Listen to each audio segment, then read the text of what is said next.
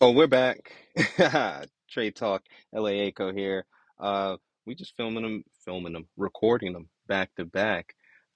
Just straight off the cuff. It's a really easy, simple episode. We were just going to talk about the biggest losers. You know, every year we like to talk about the trades that didn't go right and why they didn't go right. And returning for a double feature this year, China.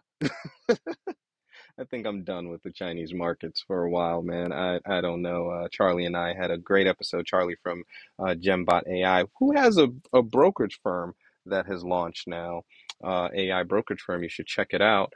He'll be on another episode soon, and he'll break down more of what's going on with that. But I do want to say that, yeah, we went back into China thinking that there was some action, we could make some money.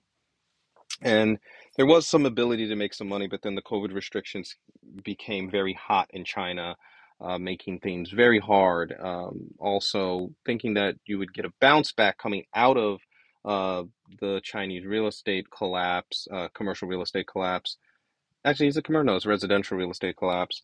Thinking that there was something in play there. Unfortunately, there was nothing in play there. And we bombed out there. So that was a loss. The other second biggest loser here was in oil, which is crazy because I did time it properly. I did make it work the right way that it needed to work. Um, but just like I was very right with my soft commodities play and oil play in Brazil and the oil commodity trades that were going on in Brazil. What I missed is that I thought that the Ukrainian war would run hot, and though it is still running, you know, it's just errant judgment.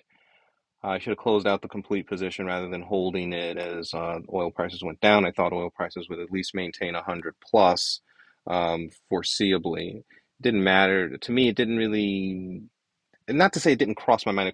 I know that when you raise rates, oil prices generally come down. However, the last go round, there wasn't, a very aggressive war from an oil producing nation. Usually when you have those wars, the oil producing nation is on the defensive. In this case, the oil producing nation was on the offensive, and they were ready to go, and they could sustain the craziness. And unfortunately, it didn't. I don't even want to say unfortunately it didn't work out. It's an annoying situation that I should have known better, and I should have just flattened out everything. So something that was a great winning position turned into a losing position. But luckily this year there wasn't so many losing positions. And then finally, I wouldn't say it's even a biggest loser. It's just a trade that's still going through the process of working out. Adjustable rate mortgage trade in New Zealand, Australia. That hasn't fully panned out yet. I can't call it a loser. It's just something that's highly inactive, thinking that it was going to activate much quicker, and it hasn't. But I don't think we'll bail on the trade. I think we'll stay in the trade and maintain the position. Adjustable rate mortgages are never good in an environment where property values are going down and uh, interest rates are going up. So, you know, I think the New Zealand economy will run into the same situation of where they'll have an unemployment issue.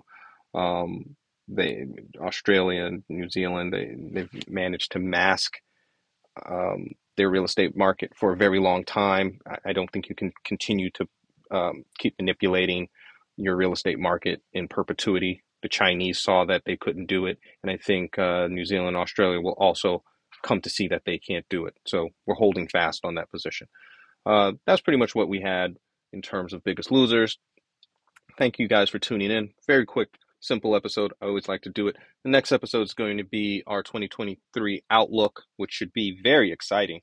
Uh, I don't think it's going to be such a drastic diversion from from the mean that we've been seeing going on in 2022. Actually, I think that it'll be far worse. But tune into that episode where we will go in depth and meticulous detail about what the global economy holds and especially what the US economy holds. Thank you for tuning in. LA Echo out.